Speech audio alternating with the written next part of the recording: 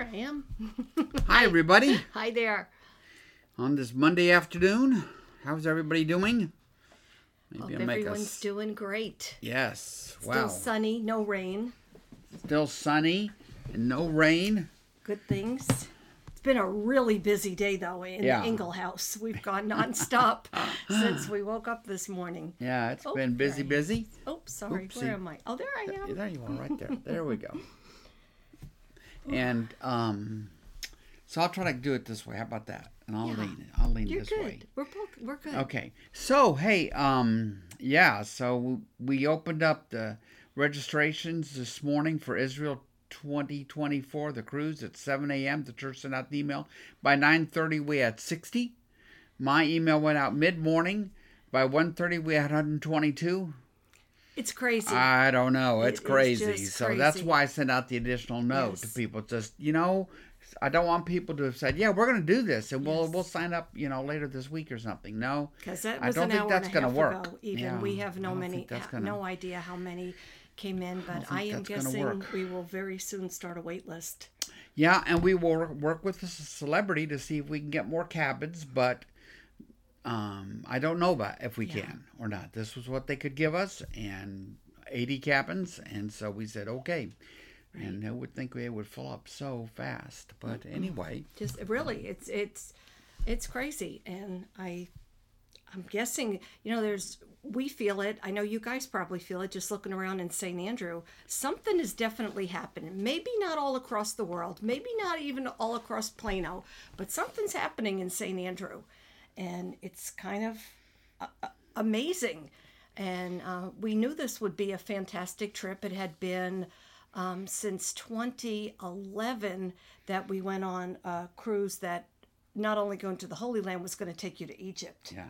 And that is really, a lot of people have that on their bucket list after Israel, to get to see the pyramids and the Sphinx. And it really is kind of... Yeah, it's a good payoff. It's not one of those ones that's a crummy payoff when you get down there. You just can't it's really... a good payoff. Wow. So. Well, they're so big. That's the thing. You see them in pictures. Then when you're standing outside of it and your friends and you look like an ant, it's kind of wild. So, yes, Yvonne, so sorry. We are going on a cruise in April of next year. Friday, April 5th is when the cruise departs from Athens, and it returns to Athens 10 days later. It goes to Israel for 3 days. We're going to get to use our regular Lior and Neil and Maddie, and who's our other guy that we're coming with us this time? Neil, Lior, Maddie. Yes. And we'll have to come up with the fourth. I don't have the fourth yet. We have a couple people we've used only once before, but... So it was up to 160, and like we said, in just a few hours, it was at 122, and it possibly could be closed by now. But they're going to do a wait list, and we do realize that some people will have to fall off. That things will happen between now and next April. But anyway, so Yvonne, I'm surprised that you aren't on the email list. Yeah, for my classes, because I would think you would still be on there. So if you are interested at all. It's in April 2024, and send me an email, and I will send you the information back. Okay? Or you just put your email here in the comments, and I'll get it right off that if you're interested. Okay, but you have to write it down, because once I close this, the comments are all gone. Yeah. Anyway. Okay, so wow, crazy times. But we are here. We're here to plunge back into the Gospel of Mark. We are. Okay. And it's a great book. Yeah, really, it's really fun to take the time to kind of really, really go through it and pay attention to each little piece of it. It really is. It's wonderful. So, Yvonne, I just saw your email, and we will make sure that as soon as class is over, I can shoot something out to you. But anyway, we're so glad that you're all here today, and like we said, there's something's like in the air or in the water that It's the Holy Spirit. I know, but I'm just saying it's this amazing thing. The Holy Spirit's at work at St. Andrew. That's all I can tell you. We just keep seeing every week. We see it week after week. So week after week, it's amazing. It's a great place to be. The people are coming. Yep. So would y'all pray with me? Gracious Lord, we are grateful to be here today. We are grateful to have the opportunity to come together like this, online, but still as this group of people. Some of us have been together for a long time this way, and we're just pray as we continue to make our way through the Gospel of Mark that you will open our hearts and our minds to this scripture and help us to hear Mark well in his telling of the good news about Jesus Christ. And it's in Jesus' name we pray.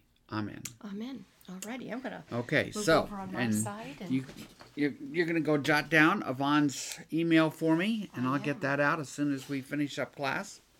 I am. Okay, so let's see. We are in the second chapter of Mark. Last week we did the wonderful story where the man was lowered, through the ceiling of a house by his friends.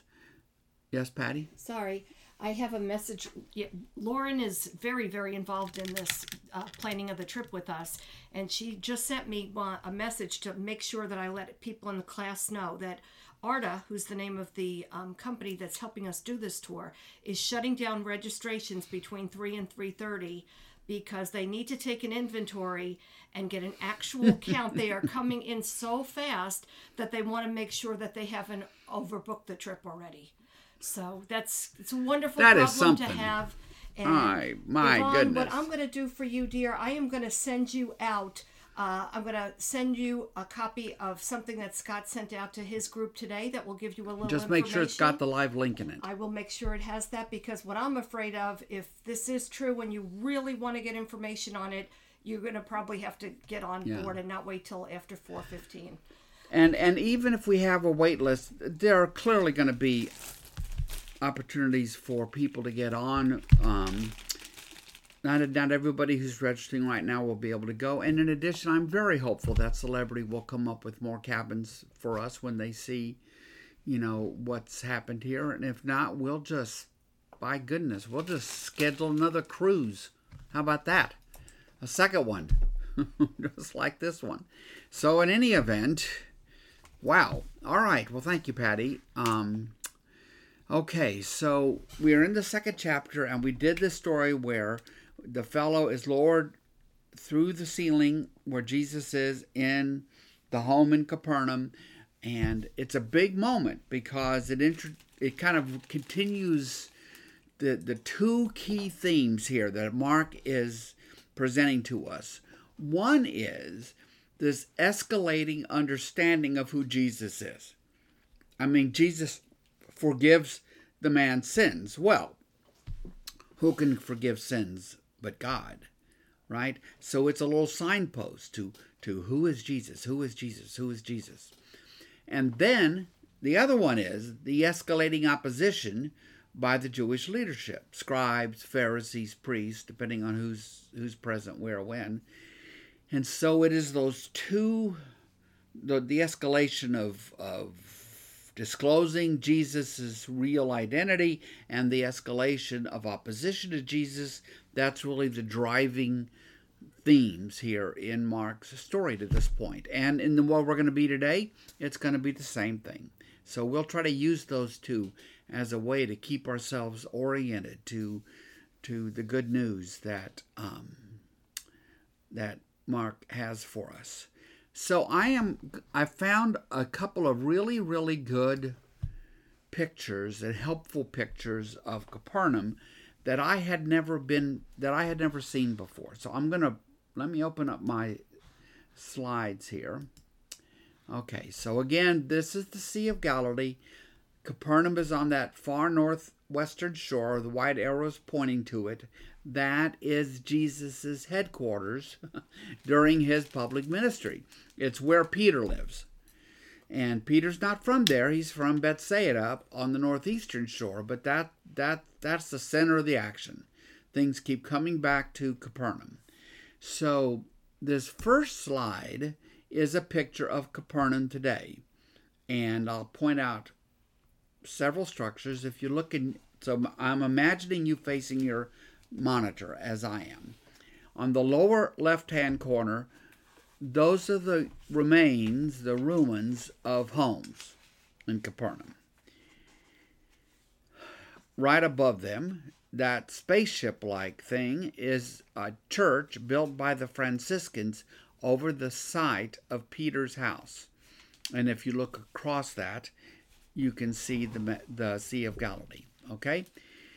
If you look to the right, that white structure is a synagogue. Now, this is a big synagogue. It dates to maybe 300 or 400 AD. But it is on the foundation of the synagogue that was there in Jesus' day. And if you go just a little bit up and to the left of that, that tall building is merely the administrative building for the site. Okay, so the really interesting picture, for me at least, is this next one. No, not this one. But it's okay. It's just kind of showing you, the houses were all flat roofed. Many people had homes where they could, maybe a second story, they could get up on the roof. The streets would, of course, lead down to the seashore, and they would, of course, have piers, for the fishing vessels and that sort of thing, because fishing was a big, thriving industry. So I brought you that. I like that little picture. You like that one, Patty? Yeah. Well, that's so good. It's a very cute little picture. But this is the one I was referring to right here. This is a picture of the site at Capernaum before the spaceship was built. So you see where the white arrow is pointing to in that those octagonally shaped ruins. Is that pretty clear, Patty? Yes. Okay. You could see more how that was. Yes, house. because at the center of it is the site of Peter's house. But what happened was, as the first century went on, it became a place of worship. And so other homes were taken around it, and it became this octagonally shaped structure for meeting and for worship in the later first century. So at the very center of it was the remains of Peter's house, but none of it really resembles, the structure for houses. If you look at these ruins right here, you can see these are all just square, rectangular little structures for houses. But I just thought that was really cool. I had never seen that photo of Capernaum before the starship was built on top of Peter's house. Okay, so y'all just type in any questions you have any old time. And so we are going to start we're in the second chapter of Matthew at the 23rd verse. That's where we stopped last week. Another really important story, this escalation in disclosing who Jesus is and the escalation in the opposition to Jesus. Right? Okay? So, verse 23. One Sabbath, Jesus was going through the grain fields. So this is an interesting little translation thing here. The word Sabbath isn't actually in the Greek. The way it really begins is probably better expressed actually in the King James, which had, and it came to pass, Jesus was going through the grain fields. Because it is a Sabbath story. Of course, it happens on the Sabbath. That's clear. But the Greek is probably more like, and it came to pass, because there's a certain gravitas to it, right? It's not just, one Sabbath, and it came to pass. Jesus was going through the grain fields, and as his disciples walked along, they began to pick some heads of grain. So, believe it or not, I have for you a picture of wheat. I mean, this is thrilling, isn't it? Okay, there we go. There's some wheat. Some of you may have a lot more knowledge about wheat than I do. This is wheat, I think, in several different stages here.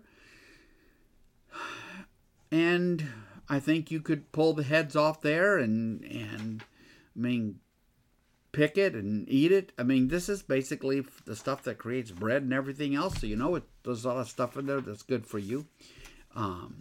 So here's what's happening. Here's what's happening in this moment. Jesus and his disciples are walking through the grain fields, and I guess the disciples are hungry. It is the Sabbath, and they are picking off the tops of this wheat, and they're munching on them. When I was working on this, it reminded me of an ongoing story in Patty's family. One day, her sister Joan and her nephews, when they were little kids, Jordan and Justin, were in the car. I think I have the story right, honey.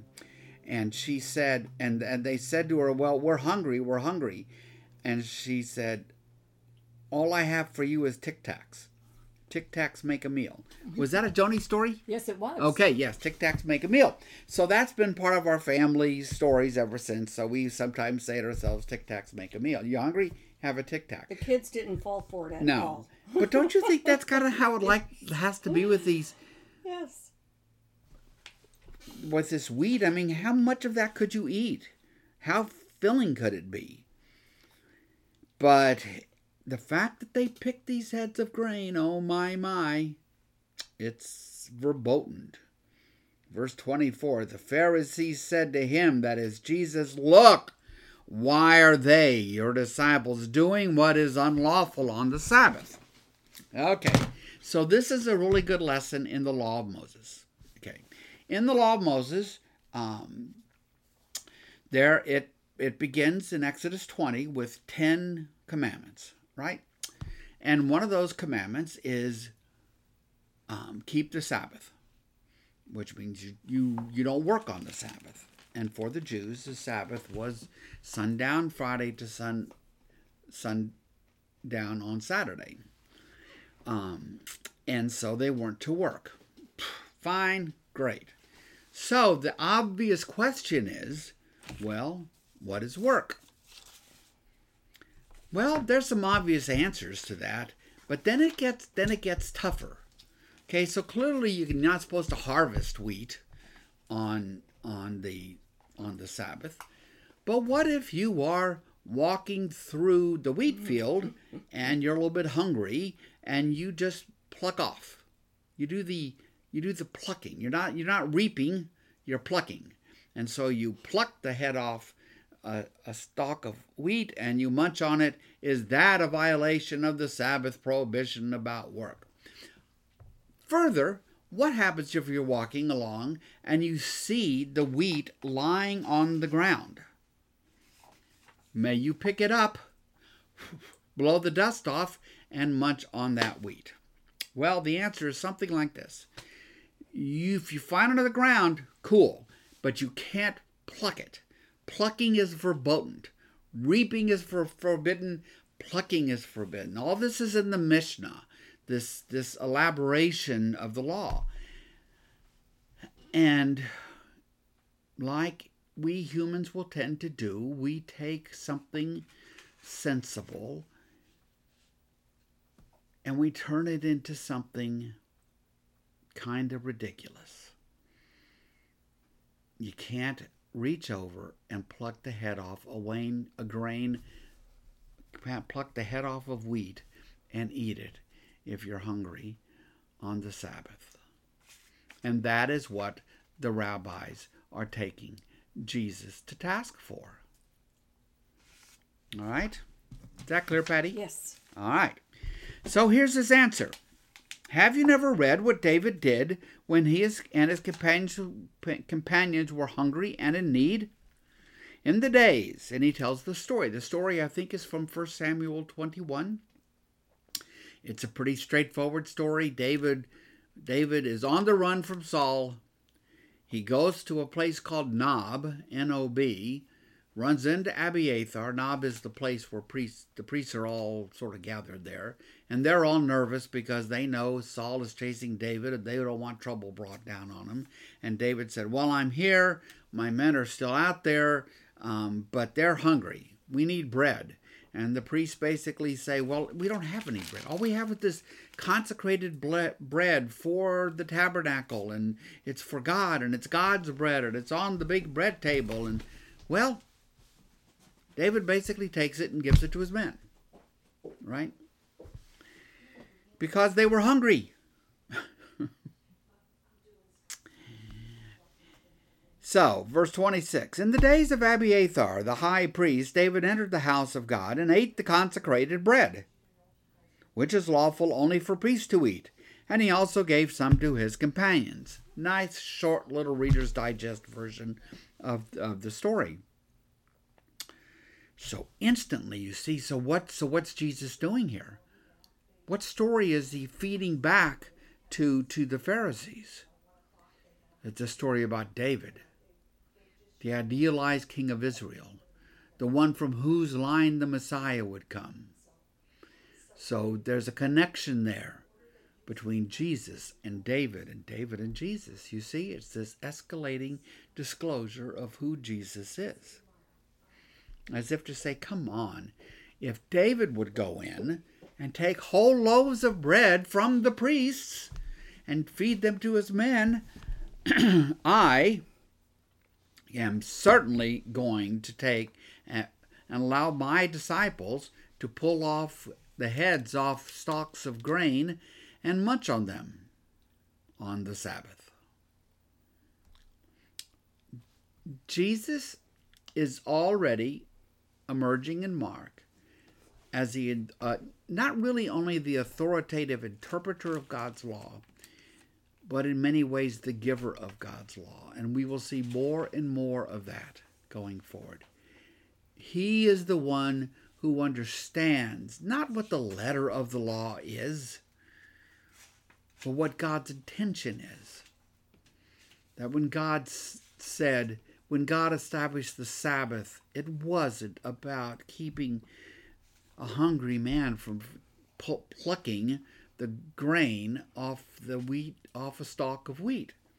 So and he says to them this then, well, verse 27, the Sabbath was made for man, and man for the Sabbath. In other words, the Sabbath is a gift from God for us, for our use. You might think it's all focused upon God, but see, God is the one who loves. So God gave us this gift called Sabbath, which makes us rest. We don't want to rest, but it makes us rest. Sabbath was made for man, not man for the Sabbath. The Pharisees have it backwards. A lot of people get it backwards. The Sabbath is made for man, not man for the Sabbath. And then Jesus drops the big line in this story, in my view. So, he says, the Son of Man is Lord even of the Sabbath. Well, wow, that's big. That's capital letters. That's giant billboard. So, first of all, Son of Man. I don't know how much we've run into that in Mark's Gospel to this point. Don't think much. Let me just explain it. In Daniel 7, in the midst of chaos and monsters who are devouring Israel,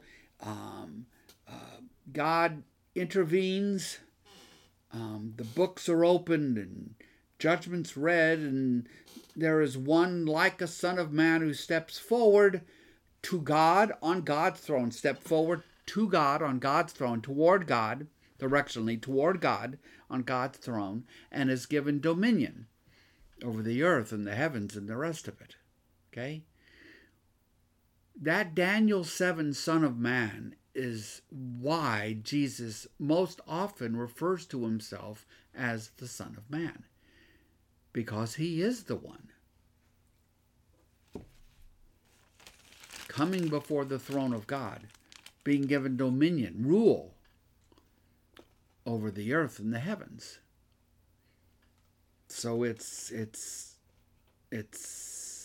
and then he says, so the Son of Man is Lord, even of the Sabbath.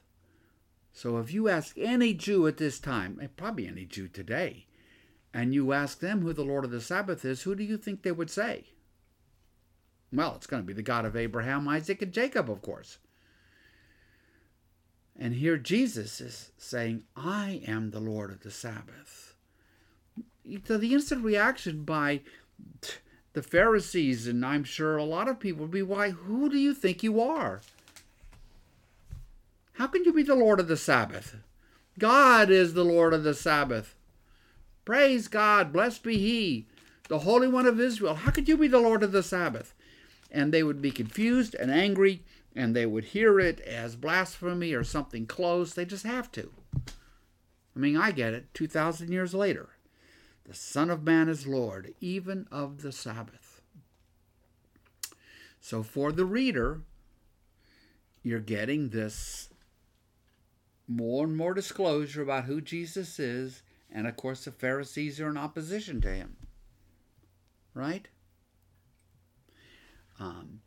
And that escalating opposition, I think, well, many scholars see it as Mark's way to prepare you for his death. How is it that the Son of Man, that the Son of God, that the Messiah, that God himself could suffer? Well, that is the story Mark is telling you. That yes, you're finding out more and more about who this Jesus really is, as alongside, they're exactly in parallel here, the opposition to Jesus that will take him all the way to a cross in Jerusalem. All right? Anything, anybody, anything, Patty? Glad to have you back. You know, it's great having the production team back in full today. They haven't screwed up yet. Believe me, I wish I was here last week. I haven't messed anything up here yet. Everything is great. So for those of us who are just joining us, we are going to just be right now turning to Mark chapter 3. Mark chapter 3. Another story. And you'll see these two, right? Disclosure and opposition, side by side. Well, another time, another story, another time, Jesus went into the synagogue. Where? Capernaum. If you don't know, you can pretty much assume Capernaum. It's a good assumption to make, fair assumption. And, you know, so let me use my pictures for a second here. I just love them. I love pictures of things. So there we go. Underneath that white structure there, not, you know, the one that it's in two parts. You see how you can see the columns. That was the synagogue proper, and then there's this big open rectangular structure next to it, separated by a wall. That big rectangular structure was sort of like the rec center.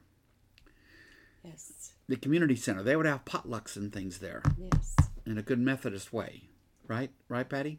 Right. And so a lot of people that are on today have been there. Yeah. And so you've seen it. We all have seen is what we see as the right hand side, the part with the columns. That's the part that we have all walked right up to and can see the foundation. Because you could walk over. Stuff. We just never, you know, you could spend more time there. Every time you go, you could spend more time everywhere. But in the first century, at Jesus' day, that whole rec center portion wasn't there. So you only had a synagogue on the same foundation as the columned area. Mm-hmm. All right. And way down at the bottom of that, again, you all might remember if you've been there, it's very dark black, which you can easily see which was the foundation in Jesus' day, and as Scott likes to call it, which was the capital campaign. Yeah, they had a capital campaign to raise the money to build the new synagogue in about 300 years after Jesus. Okay, so another time, back to chapter 3, another time Jesus went into the synagogue, and a man with a shriveled hand was there. Now, we don't know what has caused it, right? Was it an accident? Is it something that he has had since birth? And every single time you encounter one of these stories with someone with an infirmity like this, you need to remind yourself that for the ancients, including the Jews, people's first reaction to this man would be that he must have sinned against God. for God to punish him in this way. That was the explanation. He must have. He must have. And so there's always this. It's the reason when the man is lowered through by his friends. What does Jesus first say to the man who's lying on the mat, lowered in? Your sins are forgiven, because the sins and the physical problem are bound together. Nowadays, it's just a medical issue. Not then. Not then. So the man with the shriveled hand was there, right? Now, verse 2. Some of them were looking for a reason, these would be his opponents, to accuse Jesus. So they watched him closely to see if he would heal the man on the Sabbath. Why do you think that is? He'd be breaking the law in there. The law of Moses. Yeah, you can't even do that on a Sabbath. You know, if somebody needs to be healed, they can wait a day, right? So some of them were looking for a reason to accuse Jesus. So they watched him closely to see if he would heal him on the Sabbath. Verse 3. In the synagogue, this is happening, right? Jesus said to the man with the shriveled hand, stand up in front of everyone. So just picture a moment. They're in this space. It's rectangular. It's got some columns that hold up a roof. It is the most important meeting place they have. That's really all the word synagogue meant in Greek, was a meeting place. And Jesus says to the man with the hand, stand up right here. To stand up in front of everyone. And so Jesus then looks at whom? The them. I would put the them here right back with these them at the beginning of verse 2, where it says some of them were looking for ways to accuse Jesus. So now Jesus asks them, in a pointed fashion, I bet you, which is lawful on the Sabbath, to do good or to do evil, to save life or to kill. But they remained silent. Why do they stay silent? Don't the answers seem obvious? Which is lawful on the Sabbath, to do good or to do evil? That seems like an obvious answer. To save life or to kill? That seems like an obvious answer. They don't want to answer. Why are they silent? Because they know that Jesus is leading them down a path they do not want to walk. He looked around at them in anger. I bet he was angry.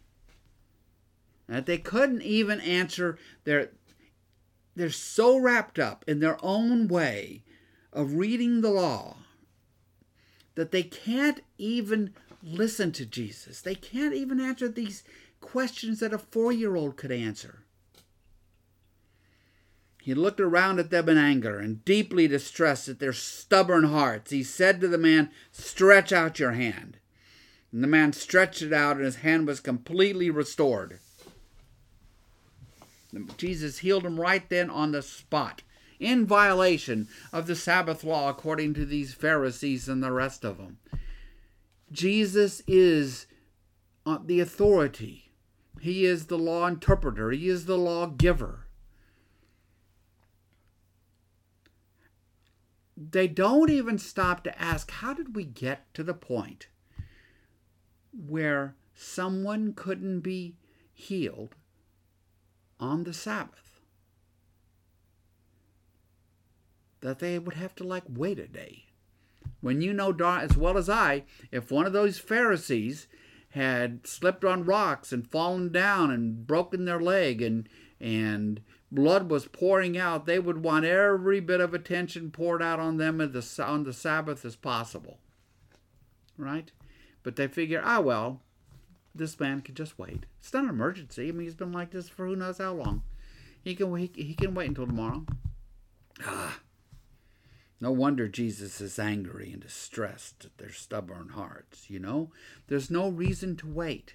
There's no reason to wait to pour mercy out on another person. There's no reason to wait to be kind to somebody else.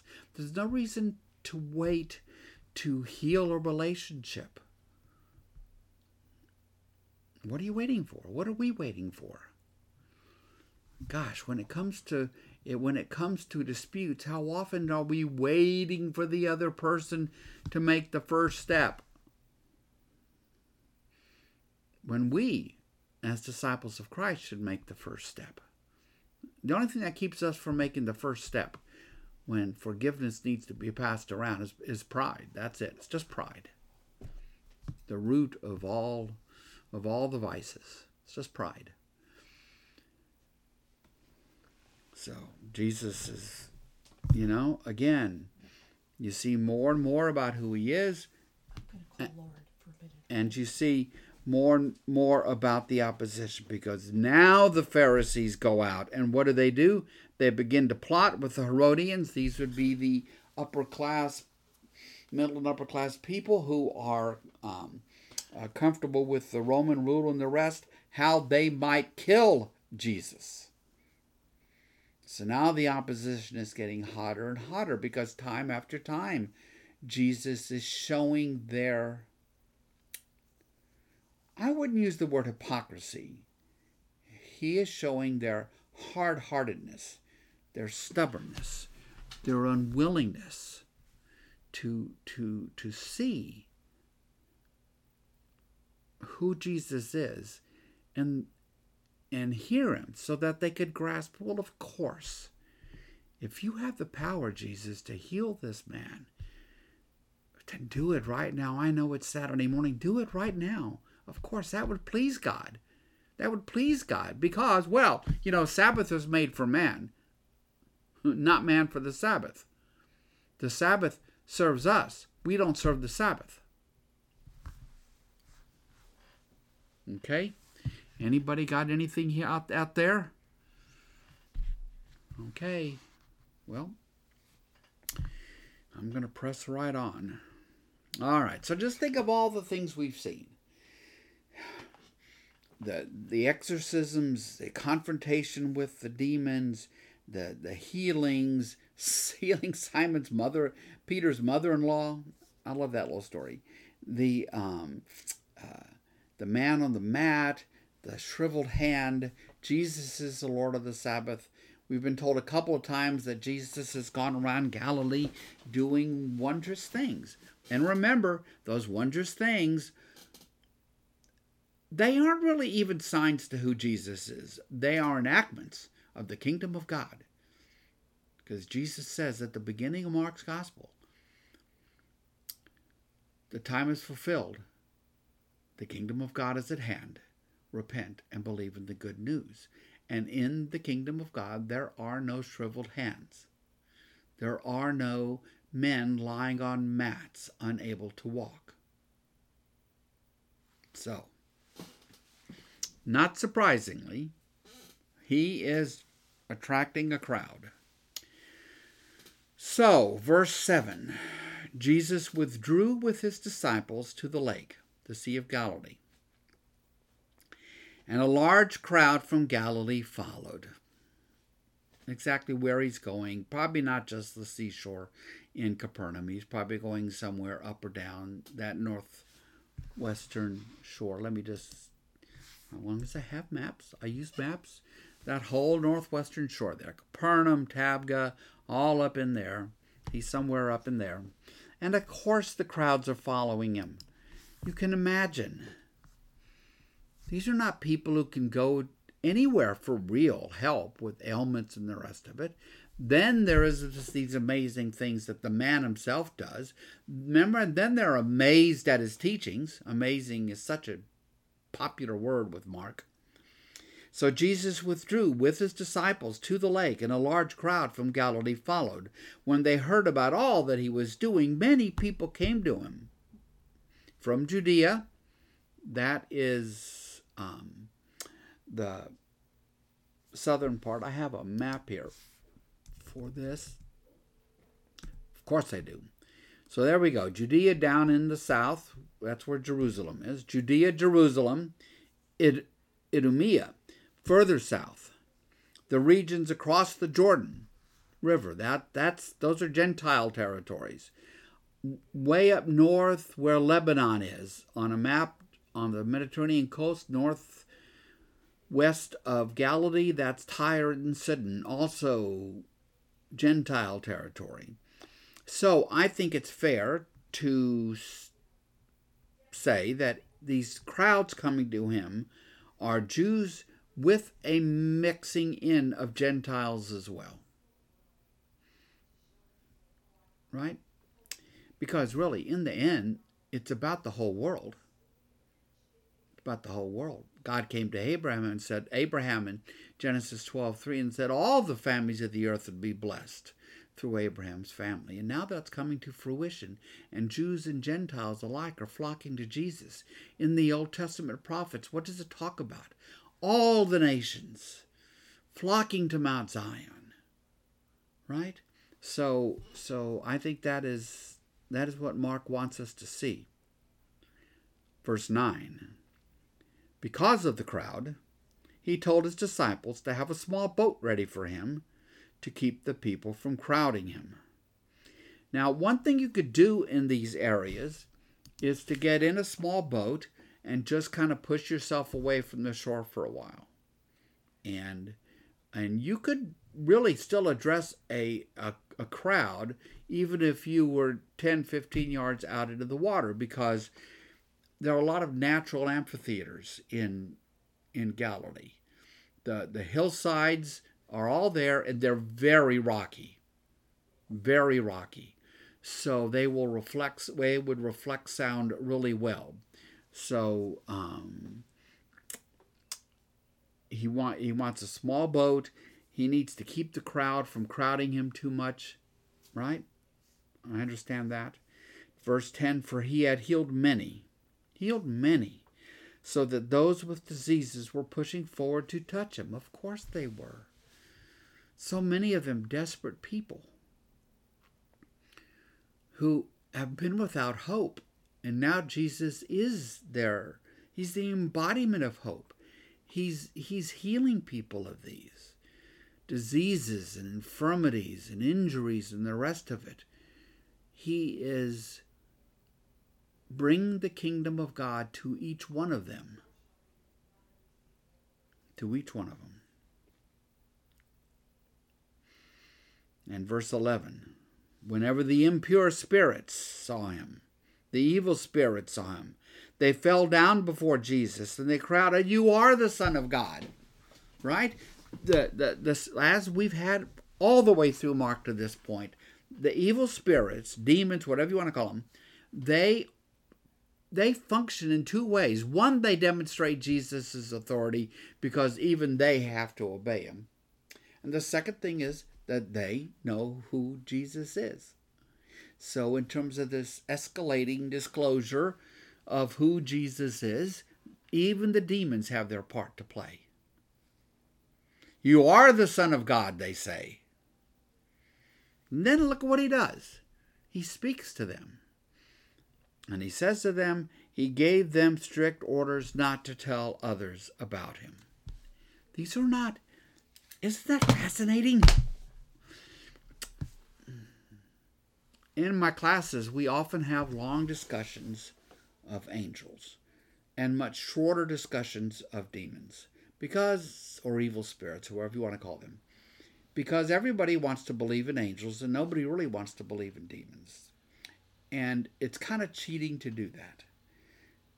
In the Bible, there is an order of created beings. They're, not human, not divine, but spiritual beings. And most, maybe, I hope, have chosen to work for God and for God's purposes, and we call them angels. But then there are some of these spiritual beings who work against God and against God's purposes.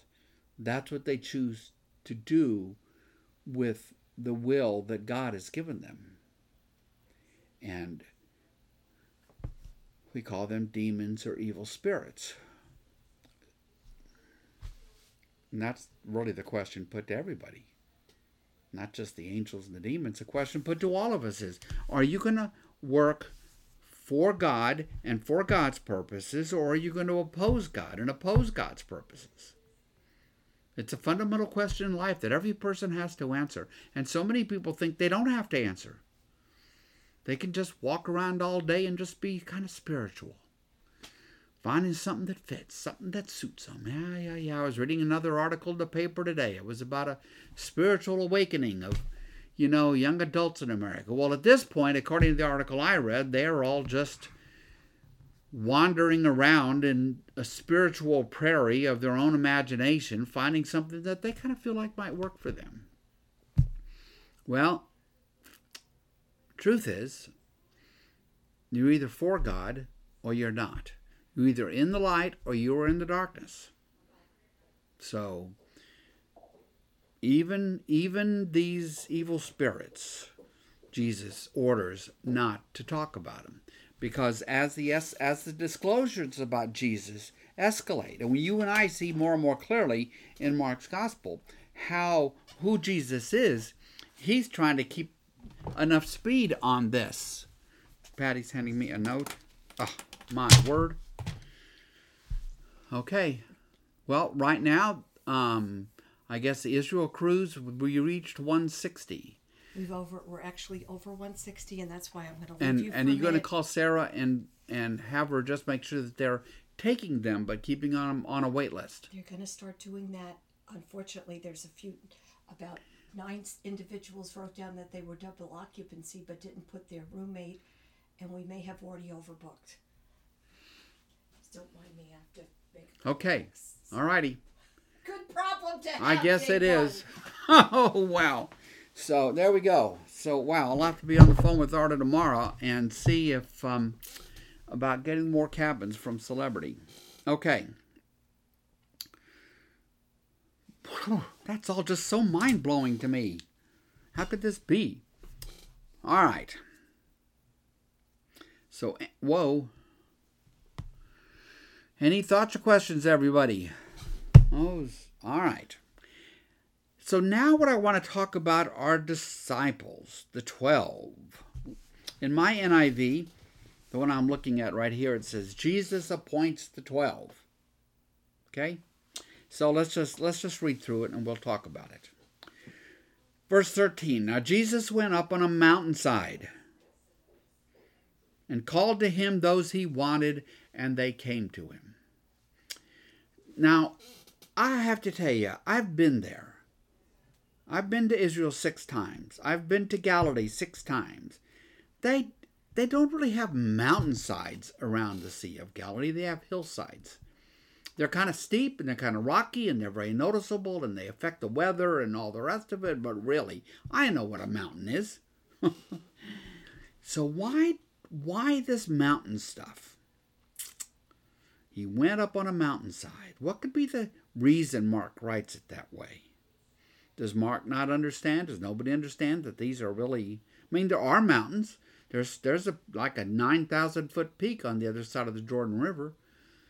There's Mount Tabor. That's a pretty mountain-looking place. But not right around the Sea of Galilee. So I think, most people think, it is to help us make the connection between Jesus and Moses. The mountainside here and Mount Sinai. Jesus being the giver of the law. Jesus teaching with God's authority. Even in a way that transcends Moses. But that mountain helps to make that connection for us. That's probably why it became known as the Sermon on the Mount, because that's how Matthew wrote it. On a mount, Jesus went and took his disciples up and taught them. So here Jesus went up on a mountainside and called to him, right, those he wanted, and they came to him. He appointed 12, that they might be with him, and that he might send them out to preach and to have authority to drive out demons. So, he's going to take 12, and they will be the inner circle. Because disciple is just a word that means like apprentice or student.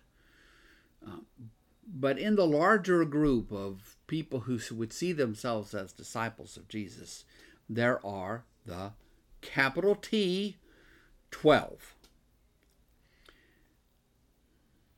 And they will preach. They will be bringers of the good news, which is actually, that's why they will become apostles. Apostles, the word apostle means one who is sent forth, sent out. That's what apostle means. So they will become apostles. Right now they're still learning. So Jesus will send them out to preach and to drive out demons, to demonstrate that Jesus' authority over the demons is absolute. He's king not only of the world that we can see, but of the world we cannot see. That's the idea, I think. So he appointed 12. Now, why 12? Well,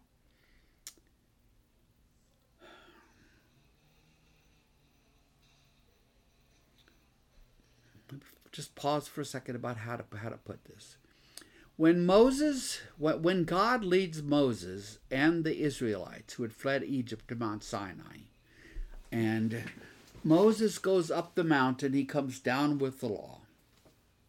It is that law that really constitutes the nation of Israel.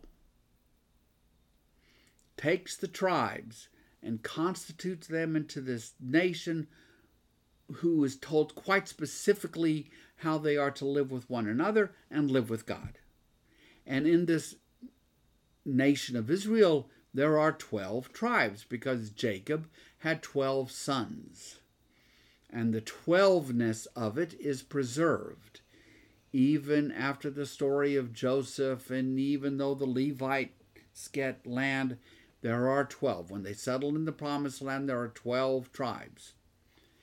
So now what is Jesus doing? Why does he count out 12? He calls 12 men up to him. It is because he is forming a new Israel around himself. Of the 12 disciples / 12 apostles they will become.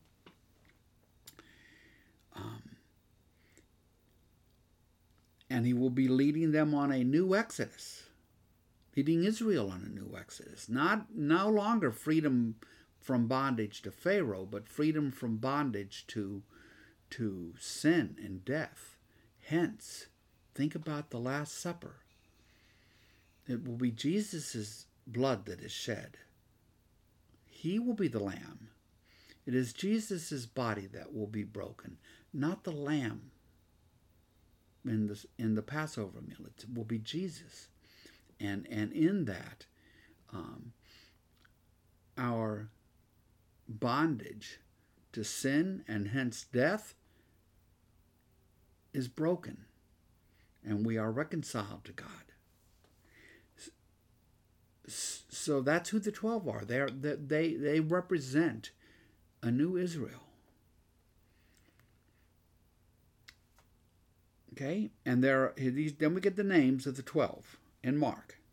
These are the 12 he appointed. Simon, to whom he gave the name Peter. So let's take a look. Okay, here's Peter. I should have written Simon up there. Okay, so his given name at his birth is Simon. We know him as Peter, which is Petrus in Greek, which means rock, because in Aramaic, Jesus calls him Cephas. I left the S off. Cephas has an S on the end. Cephas. So Simon, Peter, Petrus, Cephas are all the same name. And that's why we call him Simon sometimes, not so much. But we'll call him Peter, or often we'll call him Simon Peter. So Simon's his given name at birth. Peter is this name, rock, given to him by Jesus. Okay? So the first name in the list is Simon, to whom he gave the name Peter. Verse 17, James, the son of Zebedee, and his brother John. To them he gave the name, I had to look this one up for pronunciation, And it's pretty much what it looks like. Boanerges, which means sons of thunder. Okay, perhaps they were volatile, these two. James and John, the sons of Zebedee. Remember back at the beginning of Mark's Gospel, Jesus is going up the seashore. He sees Peter and Andrew first, Simon and Andrew first, and he tells them to drop their nets, right? He says, come, follow me, and they do. And then he goes up a little further, and who does he run into? James and John, the sons of Zebedee. He says to them, follow me, and they do. Boom, just like that. All four of those men. Simon, Andrew, James and John, these two, James and John being the sons of Zebedee. Why do we talk about them being the sons of Zebedee? Because there aren't many names in that world. And a way to tell the various Jameses and Johns and others apart is to use, to call him son of so-and-so.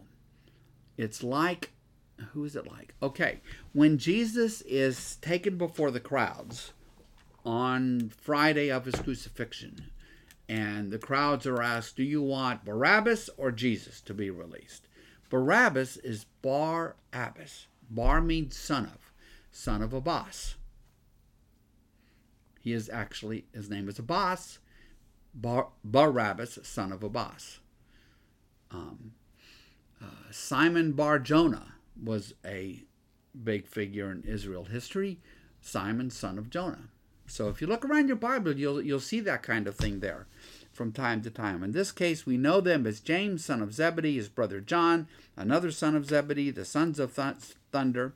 And then in verse 18, we get Andrew, and we get Philip, and we get Bartholomew, and we get Matthew, and we get Thomas, and we get another James. This James is the son of Alphaeus, so we can tell him from the son of Zebedee, and neither of them is Jesus' half-brother named James, who will become a leader of the community in Jerusalem. Thaddeus, Simon the Zealot, so we have another Simon. So we got to give him another little something. And let me explain what zealot is. Okay, zealot. I mean, we use the word today. We talk about people having a lot of zeal. I always thought N.T. Wright really got this very much right when he said, the word zealot always has a knife in the hand. Whenever you come across the word zealot, there's a knife in the hand. These were the ones, the zealots in Israel at this time were the ones who wanted to take open war to the Romans. They were ready to pick up the spears, knives, shields, and the rest and confront the Romans in open war. That's who the zealots were. And that's who this man seems to be. Okay, Simon the Zealot. And who's the last one? Judas Iscariot, who betrayed him. Mark says so simply. And Judas Iscariot, who betrayed him. Now, there is a similar list, very, very similar list in Luke, and a very, very similar list in Matthew, and there's a similar list in Acts. But they're not completely the same, and scholars have twisted themselves all up, arguing about, well, is it exactly the same 12 people that all the gospel writers have in mind, and it's simply differences in names that they know them by? Or is it actually a little bit of disagreement among the gospel writers, like when you get to the fringes of the 12, exactly who it is? I don't care. Doesn't matter to me. Doesn't matter to me. What matters is that they constitute the capital T12. They constitute the capital T12.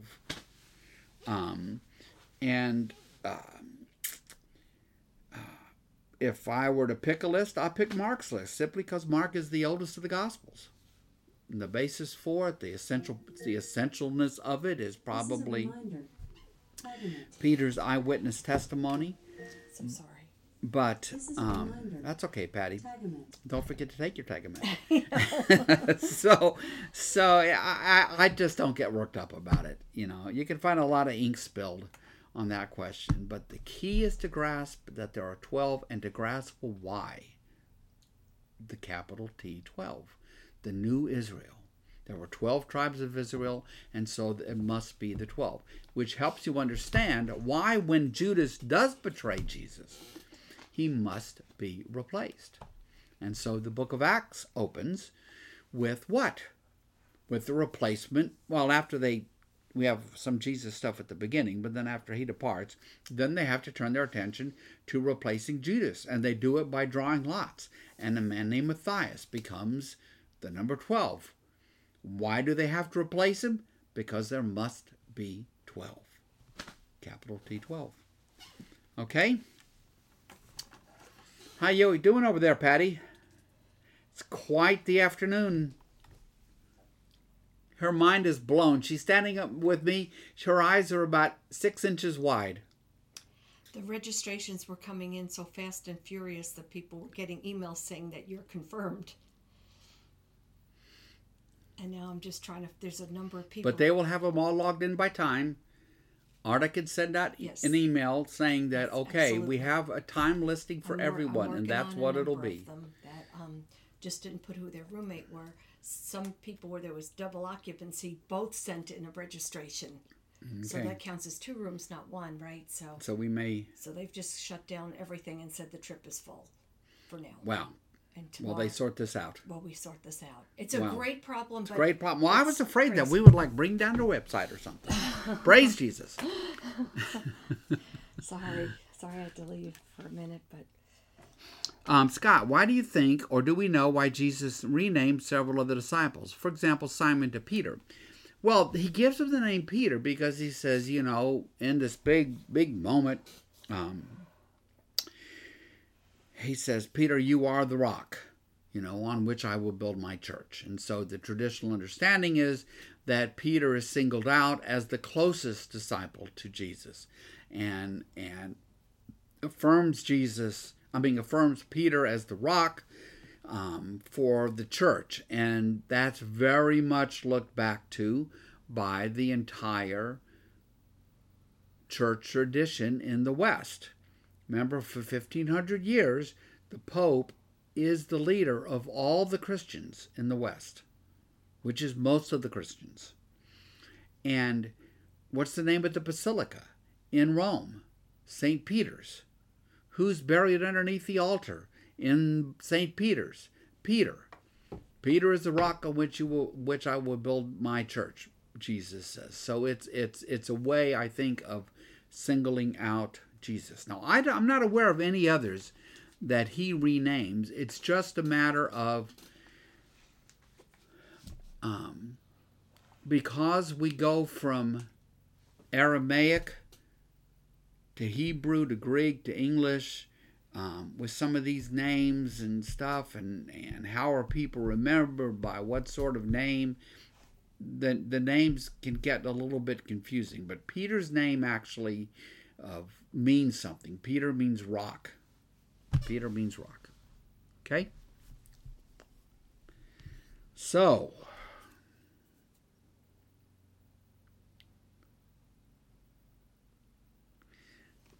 in Scripture, there are certain easy stories. I'm thinking as a preacher now. There are certain stories that are easy to preach and to talk about. Then there are other ones that are much harder, that fall hard on our ears. They tend to be skipped when it comes time to create sermon series and so forth. They tend to be skipped when the lectionary was put together because they're just hard. Behind me, I have a volume called The Hard Sayings of Jesus, and it's about 8 or 10 of them, and it's written by a father and a son. The father is an ordained minister, and his son is a biblical scholar. And so they each write something about this particular saying. It's kind of a helpful book, I think, but here's a story that often falls hard on people. Verse 20. Then Jesus entered a house. Again, probably Capernaum.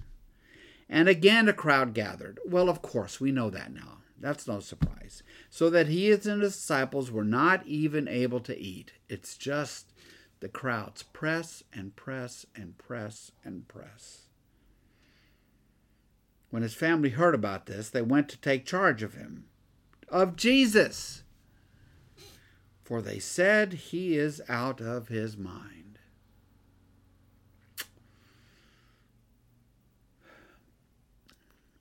To the best of our knowledge, Jesus' half-brothers and half-sisters did not follow Jesus before his death and resurrection. James, his half-brother, became a leader in the Christian community and became the leader of the Christian community in Jerusalem and was martyred in Jerusalem in the early 60s AD.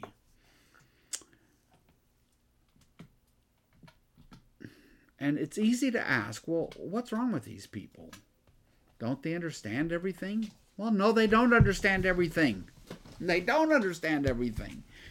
This seems what the Jesus they knew, and he's running around, and he's in diapers, and he's doing this and doing that they grew up with, and all of a sudden he bursts on the scene, and now crowds are going to him, and he's angering the Pharisees and the scribes. We know they're already plotting to kill him, and oh my word. So when the teachers of the law came down from Jerusalem and said, he's possessed by Beelzebub. By the prince of demons he is driving out demons. Wow, I remember a movie I saw a long time ago. It was a kind of a serious movie, actually, about a woman who had the power to heal. And there was a scene in it where some high schooler had suffered a grievous injury, and his friends brought him to this woman in the back of a pickup truck. And she knew she couldn't, she already knew in the movie that she needed to stay away from this healing stuff because they didn't understand it. They were scared of it. Of course they were. But the boy is going to die. And so she reaches up and she takes his leg in her two hands, and he is healed. And she stops the bleeding. And what's the view of the preacher in the town? This is what made me think of it. The view of the preacher in the town is what? That she is the devil, that she is possessed by the devil, that she has the devil's power. Not his first reaction is not that this is God's work through her, but that she is the work of the devil. So her name was Ruth. Sit down, Patty. So, yeah, but some of his family, they have come and they're saying, oh my, he's out of his mind. These respected teachers of the law, these are the real leaders of Israel.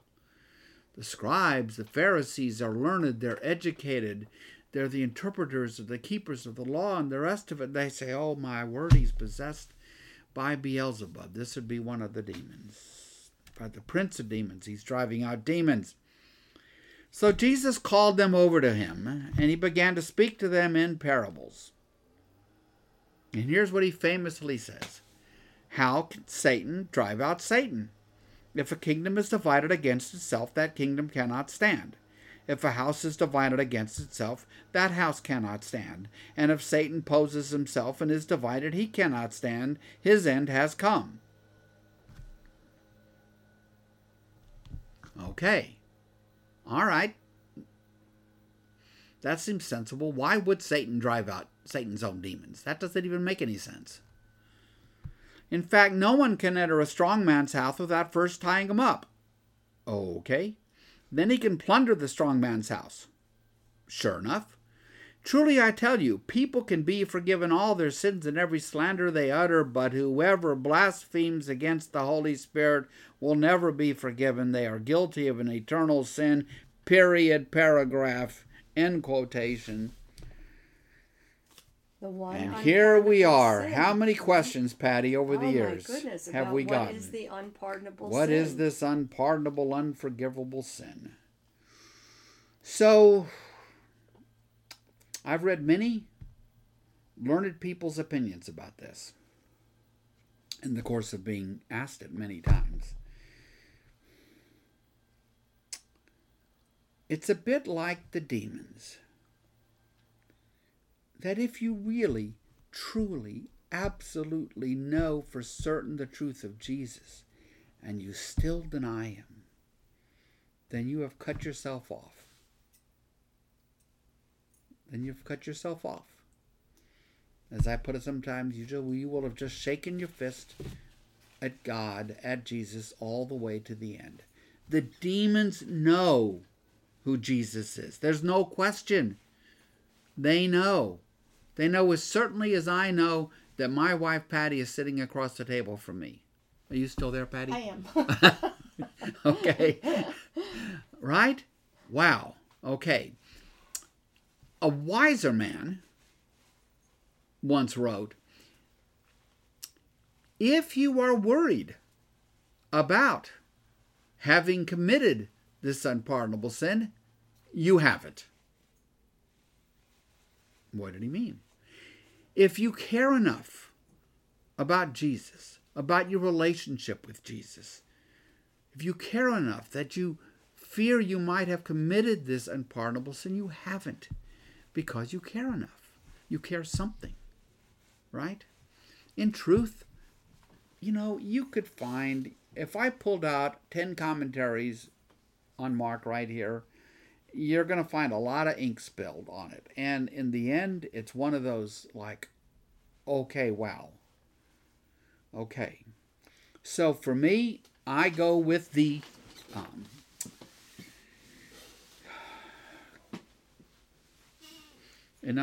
the unpardonable sin is shaking your fist at God all the way to the end, even when you know what the truth is, but your pride has to win. How about that? And if you're worried about it, you haven't committed it. I like that a lot too. Because that fella who's going to shake his fist at God all the way to the end, even when he knows what the truth is, because he's just so full of pride, he's going to do it his way, damn it. He doesn't worry a whit about having committed some unpardonable sin. And perhaps has. And that, my friends, is the best I can do with that. And Linda Waldo, I'm so sorry we didn't get to your question today because class is pretty much just about over. I think Scott would want to take more time than a few seconds to answer you. I also have some thoughts on that, believe it or not. So I made a screenshot of your question, and how about next Monday when we open up, we'll start out with that question about Mary not explaining to Jesus' half-siblings who he really was and what the implications of that would have been. Right. Okay. And it just make one comment. Yes. When Anne Rice wrote her novel of the 8-year-old Jesus, Yes. called Out of Egypt, I think she called it, that's kind of a question, because it's this family mystery that the grown-ups know, but they're not sharing with Jesus and the children.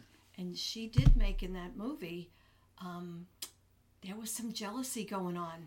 Yeah. Within the So children. you just got to put yourself in the position of all kinds of family dynamics and all the rest of it, because we get ink on the page, but these are fully blooded people here. So we'll end there, and Patty will get us started off at the right place next week. We'll start with Linda's question too. Okay. Exactly the right place. That's a question that could be asked actually almost in any. Maybe I'll ask ChatGPT.